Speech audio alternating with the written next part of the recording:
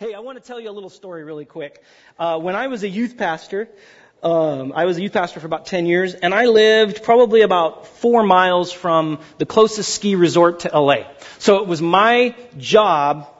I suffered for Jesus to snowboard. So I snowboarded, and that was my suffering for Jesus as I lived 4 miles from the ski resort closest to LA. And our church was Hillside Church, and it was up there we had a lot of kids that just either they were homeschooled or they would get off school early and they would just go to Mountain High and they would hang out and do their thing. And so early on I realized, and my church said, you know what, we have to buy you a season pass every year. And I went, darn, I guess I better go up there and start learning how to snowboard. So I got a snowboard, I got the gear, and I had all the stuff, but I didn't know how to snowboard. And one of my youth said, hey, I could teach you how to snowboard. And I should have said, no, I'm going to let somebody else teach me. But I let this guy teach me anyway. He's a great kid. But man, I trusted him to teach me something that I really wish I would have gotten a better teacher. First of all, don't let a freshman teach you how to snowboard, especially if he's got ADD too, just like me. So we got there and I said, okay, so where's the bunny hill? Where's the easy slope where I learn? He said, oh, you don't want to do that. That's just for sissies. You're not a sissy. And I went, yeah, I'm not a sissy. And so he took me to this intermediate hill called Coyote. I should have gotten a hint when the name of the hill is something that could eat your small cat when you leave it out. So basically, here I was on Coyote, and I was like, oh my gosh. And he showed me like a couple of things, and he's like, okay, I'll see you in a second. And he took off, and I was like, oh no. And so I kind of fumbled my way down. I was like, oh, this isn't too bad. I fell a number of times, but Coyote wasn't so bad. It was an intermediate hill. But then the second time I said, okay, should I go to the bunny hill now? Because I don't feel like I'm getting it. And he said, no. The best thing to do is to go to Blue Ridge. And I said, well, what's Blue Ridge? And he said, it's that big hill up there that looks like it's going straight down. And I said, no. And he said, no, trust me. You don't trust freshmen, okay? You just don't. Freshman boys, don't trust them. I have a shotgun because my daughter's a freshman, all right? And if a freshman boy comes over, I'm going to be cleaning that gun in front of him with a hatchet. Just so he gets the point. But the bottom line is, great kid, but man, I shouldn't have trusted him because he took me to now an advanced hill, my second time ever being on. It had been 20 minutes. And he takes me up to this hill and I'm looking at it as we get off and I go, of the lift, and I couldn't even get off the lift without stumbling and falling and people running into me, and it was very embarrassing. And so here I am at this hill and he goes, so you got the basics? And I said, yeah. And he said, I'll see ya. And he takes off. And I'm like, why did I trust this kid? So I began to try to get myself down the hill, and it took an hour and a half to get down that hill. It took an hour and a half. Now, I go to that hill now, and it takes me 2 minutes. At the most. An hour and a half. My tailbone hurts so bad. I used to pride myself on how quickly I can pick things up, okay? And here I was just falling the whole time, trying to figure this out, going back to kind of what he said, and every 10 minutes or so, he would stop by. And because he had gone down and came back up on the lift and said, hey, how are things going? And I would go, he would take off. I couldn't even yell at him. He would be gone. And so, but I remember being there going, this is ridiculous. I can't believe anybody could ever do this. Anybody could ever do this. And I remember sitting there and going, and I'm watching these really good professional snowboarders go by. And I remember thinking to myself, how is it that they got it and I don't? And I started watching them. And I went, oh, so they do that. They're leaning. And I remember he said I should lean. And so I kind of started to figure it out. And by the time I got to the bottom of that hill, about an hour and 45 minutes later, I pretty much had it. It was weird, but I had it.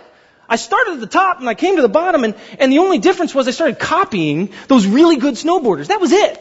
Because I'm the kind of guy, you can tell me and you can tell me, but until I see it, I don't understand it. That's just the way I was. When my teachers were talking at school, I was sitting back there reading a book. Because don't talk to me, I won't know what you're saying, but I want to see it, I want to actually visualize it, I need to walk it. And so as I was on that hill, I started to see them just do what they were doing, and I went, oh, Oh, now I get it. And I copied them. I didn't copy the guys like me that were sitting there going, oh, because that would be stupid, right? But I copied the ones that were getting it. The trick was all in the balance. And I remember going back down, and I didn't go to Blue Ridge again. I went down Coyote, and I stayed on that one for a little while, but I got it. See, the same goes for the Christian life. You see, we're going through this whole thing called Love Came Down. It's a whole series, and bottom line, we have this aspect that Christianity is different than any other religion, because what it says is God came down. He met us at this mountain, and He didn't just say, come on up, figure life out, get it right, do these 3 things, or do these 10 things, or if you don't have it right, you will never reach me. No, He says, I come down to you. God comes toward us. God moves first. It's grace. And He meets us at the cross. And He says, now, with my help, now take my hand and we will go together and I will show you what it means to walk in faith, to trust God, to live with the Creator as God's created being as we were meant to. And He doesn't leave us like that freshman kid that left me and just kept coming back every now and then. He doesn't leave us. He says, follow me and do as I do. My Father is your Father. This is the God we worship. The one who moved into our neighborhood and wants to take up residence with you and me so we can be unstuck and live a free, awesome, truth-filled life with Jesus. So in the previous chapter, what we were looking at was just how God or Jesus came to do this, to share with us and show us. And now taking us by the hand in chapter 6, He wants us to watch and learn. And this part of righteousness, actually living in righteousness. And some of those pitfalls. And so what we're going to look at today is we've got 2 warnings that Jesus gives in this first 4 verses of chapter 6. As He says, this is the way it is to live. Now watch and do this. But as you are doing this with me, as you're walking with me, here's some warnings. And this is what it should look like if you're walking in the way. And so we want to look at that today. So if we could just stand to pray and read God's Word, we're going to pray right now. And then we're going to jump into God's Word. And my hope is that God's Word, Jesus Christ, jumps in your life, in your issues, and in your struggles. So let's pray. Lord, we come before you and we thank you for the fact that we can bring our little ones to you. But Lord, the truth is, we are all little ones. We are all in of ourself, by ourself. We're just wandering. We're just groping in the darkness. That's why you sent your Son. That's why love came down. Because you loved us so much. You sent your one and only Son, Jesus Christ, to bring us the truth, to bring us love, to convict our hearts, not to condemn us, but to bring us to your Father, to you, God. So we thank you. Lord, we lift up a man, Bob Bigger. Lord, I just heard recently that he has gotten prognosis negative with cancer. He might not even get out of the hospital. Lord, this just weighs on my heart. But you knew about this before the world was even created. You knew Bob's days before anything existed. Lord, see, that's our hope. That you didn't just come down in the good times, but you've come down in the bad times. You've come down in sickness and in health. You've come down in poverty and in wealth. You came down to give us what we need, God. And so we lift up Bob to you. We lift up the people in here who are struggling to you, Lord. We lift up these people because, Lord, without you, we're nothing. We're your bride. Through your Son, Jesus Christ, who's the groom, we are your bride.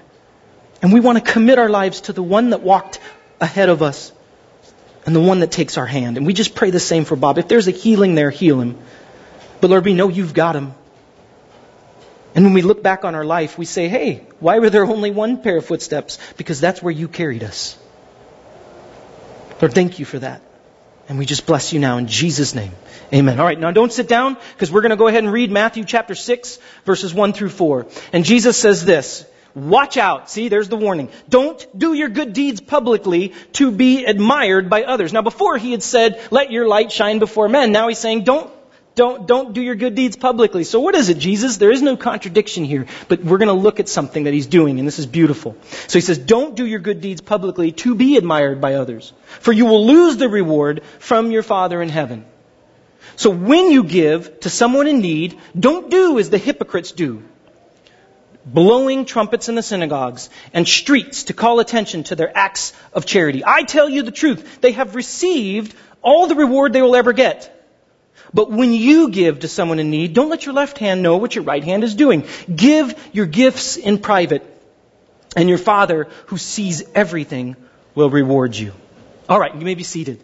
So watch out. That's what Jesus is saying. This is the warning. And like I said, I want you guys to see these two warnings really quickly, because Jesus, as any good prophet that came down to do, but also as the Son of God, as God incarnate, He wants to let us know something that we are on this path as people. And I don't think we have to really look too far to see this, that our world is not exactly the world that God intended. That the life that we have today, when we turn on the news, or we hear all the strife and the struggle and the conflict, it's not the world that God had for us and the plans He had for us. But as we wrested the world from His hands and said, no, we don't need you, we're going to do it on our own. This is the world we've created. And so Jesus comes into this world, not afraid to get His hands dirty, and says, watch out. Warning. And so the first warning I want to point you to very simply is be mindful of who your eyes are watching. Be mindful of who your eyes are watching. I don't know if you guys know this, but I have a little bit of ADD. I just do. When I first started teaching here, Jason said, okay, brother, you need to rein in your ADD. He didn't say that, but I know what he meant. Because I see a squirrel and I go for it. I see a rabbit trail and I run down it. That's just who I am. It's hard for me to stay focused. It is the hardest thing. I write about 6 to 12 pages a week. That's not me. I love to write, but I'm horrible at sitting down and typing something. I just am. I have ADD. It's hard to focus. I can focus on certain things that I really enjoy, but that's hard. But see, to some extent, we all have a spiritual ADD. You see, my ADD makes it where I can be talking to somebody, but it's like watching 20 TVs at once. It's hard to describe. But what my ADD makes it to where you can watch one TV. I admire my wife so much because she can just focus on one thing. No, not me. Not me. You see, I've got 20 TVs going on at once, and it's like, oh, what's going on? See, I was the kid that I would do my homework and watch Star Trek The Next Generation at the same time and follow both. I don't know how I did it, but I did it. That's just who I am, because I can watch these different things at the same time. If I could have a computer with 3 or 4 different screens going on at the same time, that would be golden. You get what I'm saying? But to some extent, that's the way we all are and what Jesus is warning us of, that we all have a spiritual ADD. You see, instead of focusing and watching the one that came down, we have a tendency to go squirrel, right?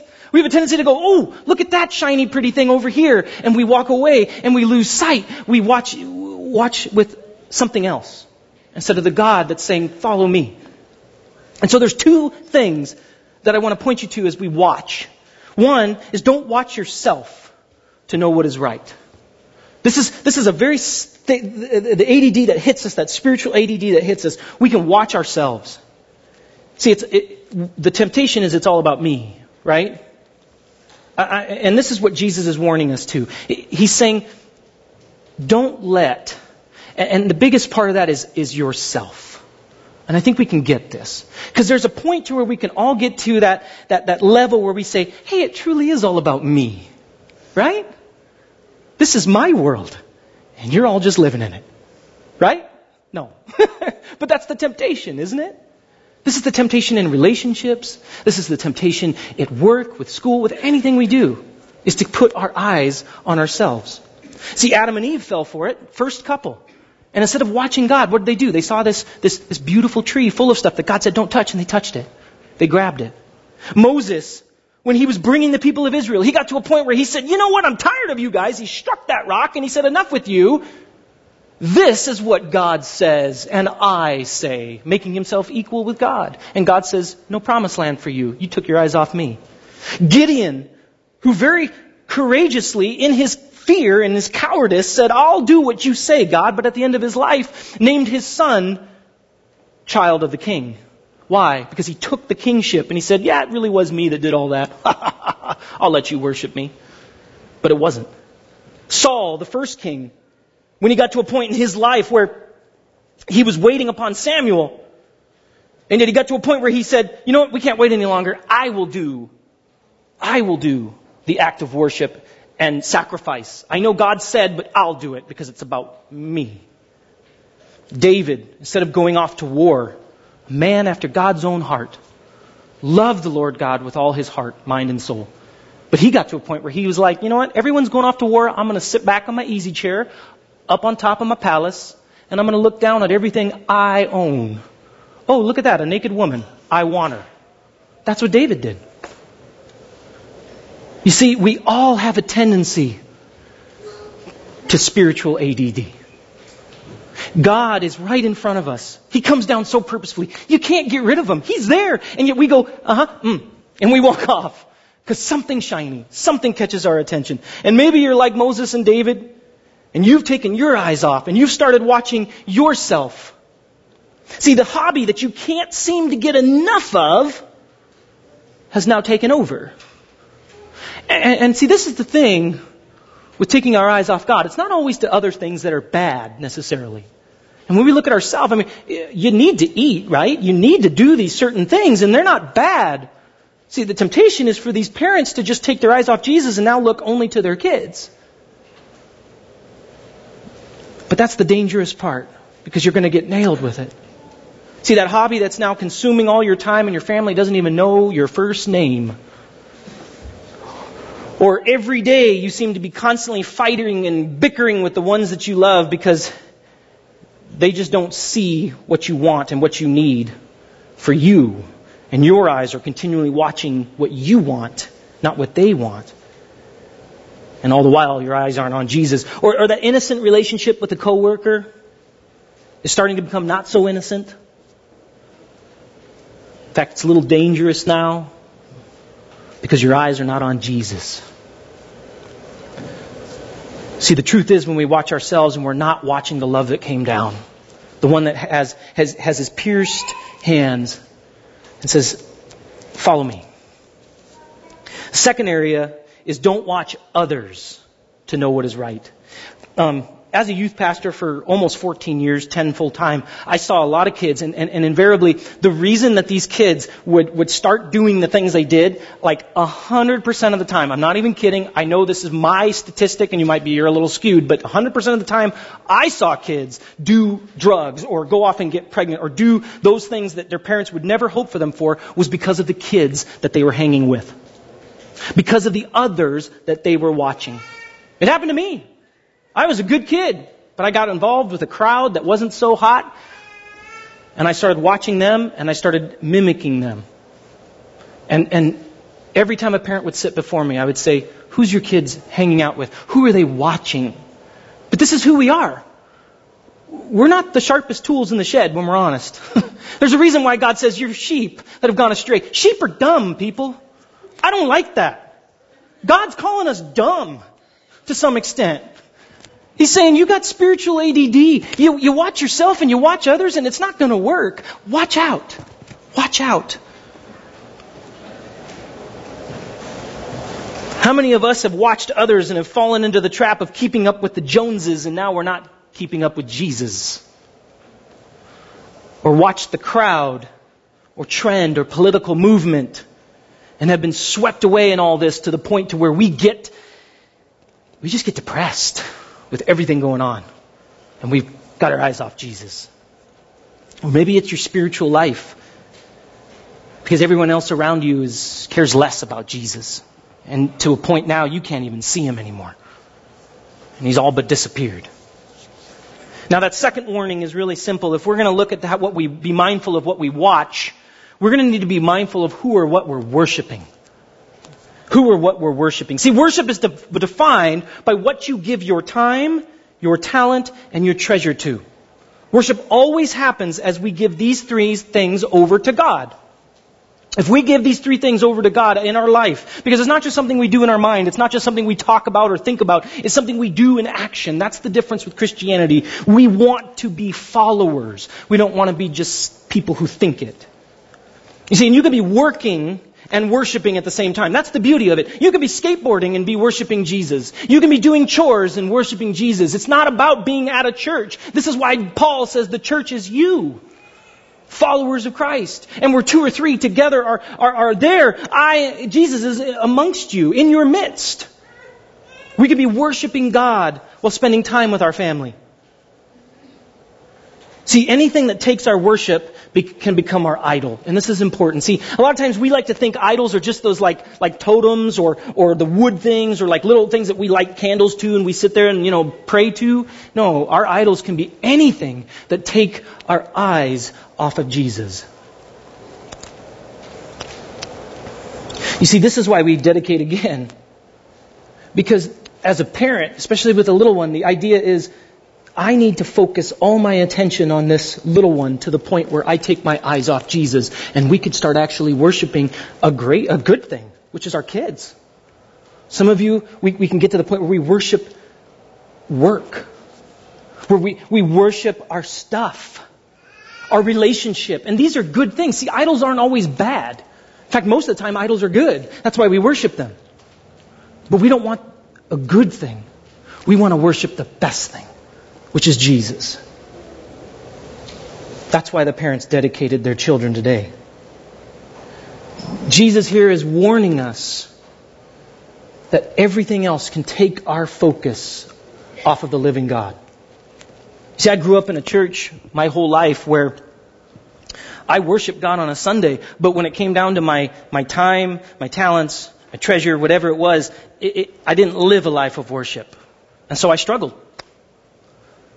I walked one way during the week with my time, with my talents, who I was, the gifts that God gave me. I used them for everything else in that. And I said, this is my thing. I want this. And I sat at the idol of popularity. And I sat at the idol of success. And I sat at the idol of pleasure. And I sat at these idols and worshiped. And Jesus, who came down, was there before me saying, these are never going to satisfy. Because what happened over time as I worshiped these things, the good things I started to worship became worse and worse. And pretty soon I started worshiping drugs and alcohol. Because you get tired, don't you? When you take your eyes off of the one that created us and was only meant to fill us. Because all these idols will go away from you and leave you frustrated and tired and alone. Jesus wants to point out the practices of the religious elite in that day for a reason. When someone would give in the temple, you see, they would have this whole band ready to play, and these trumpets would go off. And so when someone gave a big amount of money, they would drop it, and depending on how big it was, they would get a big procession, right? They would get this big sound, and everyone would be like, hey, look at him. I was at Stater Brothers the other day.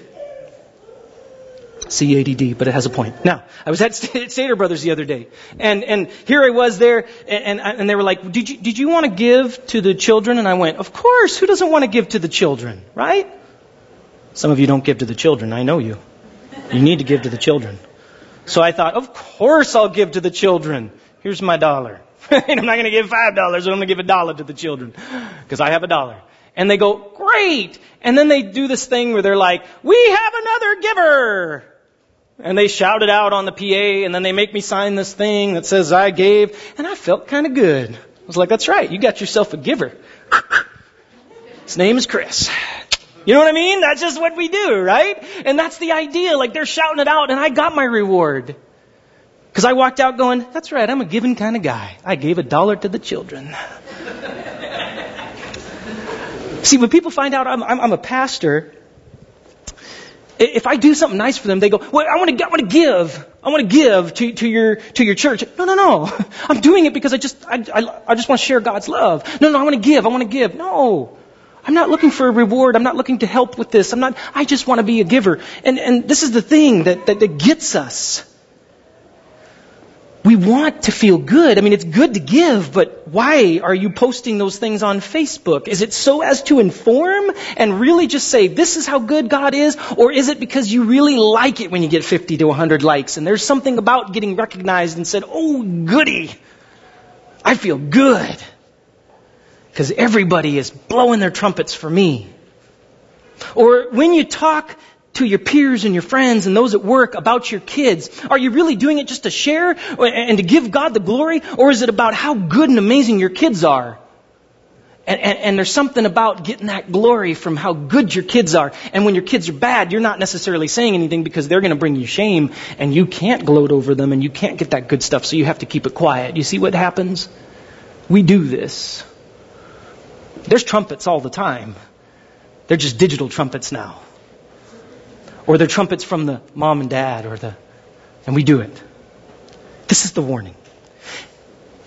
Are you working 20 hours a week? See, this is what men do sometimes. Because we love the attaboys, don't we? When I played baseball, they'd slap me right on the butt or on the back. Good job, Robbins! You did a good hit. I didn't care about the hit anymore. I cared about the attaboy. I want another attaboy. I'm going to do my best to get an attaboy or an attagirl. And some of us are that way. We've got to get an attaboy. We've got to get an attagirl because you're doing so good and people need to know that I'm good. So I'm going to work 20 hours a week and my kids won't even know who I am. Who are you watching? Who are you worshiping? So now what? What is the way we go? Because these are the warnings. What's the way? First of all, become wary of your motives. Become wary of your motives. The idea is just look at your own motives with suspicion. Like a beat cop talking to a criminal. You know this person's a criminal. And you're looking at them and you're like, I know you got issues. I know you're doing something. You ever talk to your kids and they're hiding something from you? They're not really good at hiding those things. And they won't look you in the eye or something. And they're just kind of dodging every question. That's the idea with your motives. The truth is, you don't always know why you do what you do. Guys are really good at this. I mean, we really have no clue what's going on inside of us. Women are a little more in tune with their own feelings. Us guys are like, why'd you do it? I don't know. I have no idea. I'm just angry. Well, why are you angry? I don't know. I want to punch something. Why? I don't know. I don't know what's going on in me. That's the idea here. Our motives are suspect. Paul says there is no one righteous. No one does good. All have fallen away. But David in Psalm 139 says, search me and know me, God, because I got no clue. I don't know why I do what I do. Point out anything in me that offends you and lead me along the path of everlasting. Lead me. The idea is God is with us. He's come down to show us because our motives are suspect. We need to be wary of our motives. Why do we work so hard? Why do we spend so many hours? Why do we neglect our family to do this? Why? This is the time of retrospection. This is the time to turn your eyeballs backwards. Look at your calendar. Who are you worshiping? Who are you watching?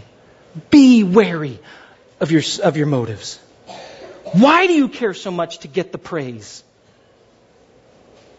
Why do we eat too much? Why? Do you get it? Why? Jesus is that clarion call warning us to be wary of our motives. Seek wages from God instead of others. That's that second part. If we're to be wary of our motives, secondly, we need to seek wages from our God instead of others. You see, like I said, as I went to Stater Brothers and I got that attaboy and that praise, I was like, yeah, feeling good. That was my wage. 5 seconds of, I'm great. Then I went back to feeling like a toad again. But see, when we go to God and we say, God, you're the rewarder of all good things, and we don't let our right hand know what our left hand is doing because we're giving it to God, He's going to give us back tenfold. It feels good to be affirmed. It feels good to get praised and loved and rewarded. But it feels so much better when we get that from our Heavenly Father who created us to give to us. How many praises do we need from that one person? How many wages, how many dollars of attaboys do you need from your boss? Just one more. Right?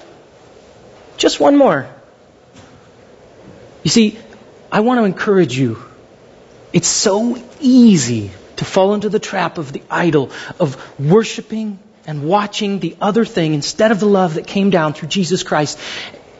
And we're not wary of our motives, and so we get our wages, which is continually going away. Continually going away. Because there's never going to be enough praise. There's never going to be enough I love yous. There's never going to be enough time spent with that kid, that spouse. There's never, ever, ever going to be unless it comes from God, our Father, the Creator of heaven and earth. Amen? This is what God wants from us. There's never going to be a job that fits. There's never going to be a spouse that works perfectly. It just doesn't happen. But this is the temptation of the idols that scream at us. So what are you watching? Who are you worshiping?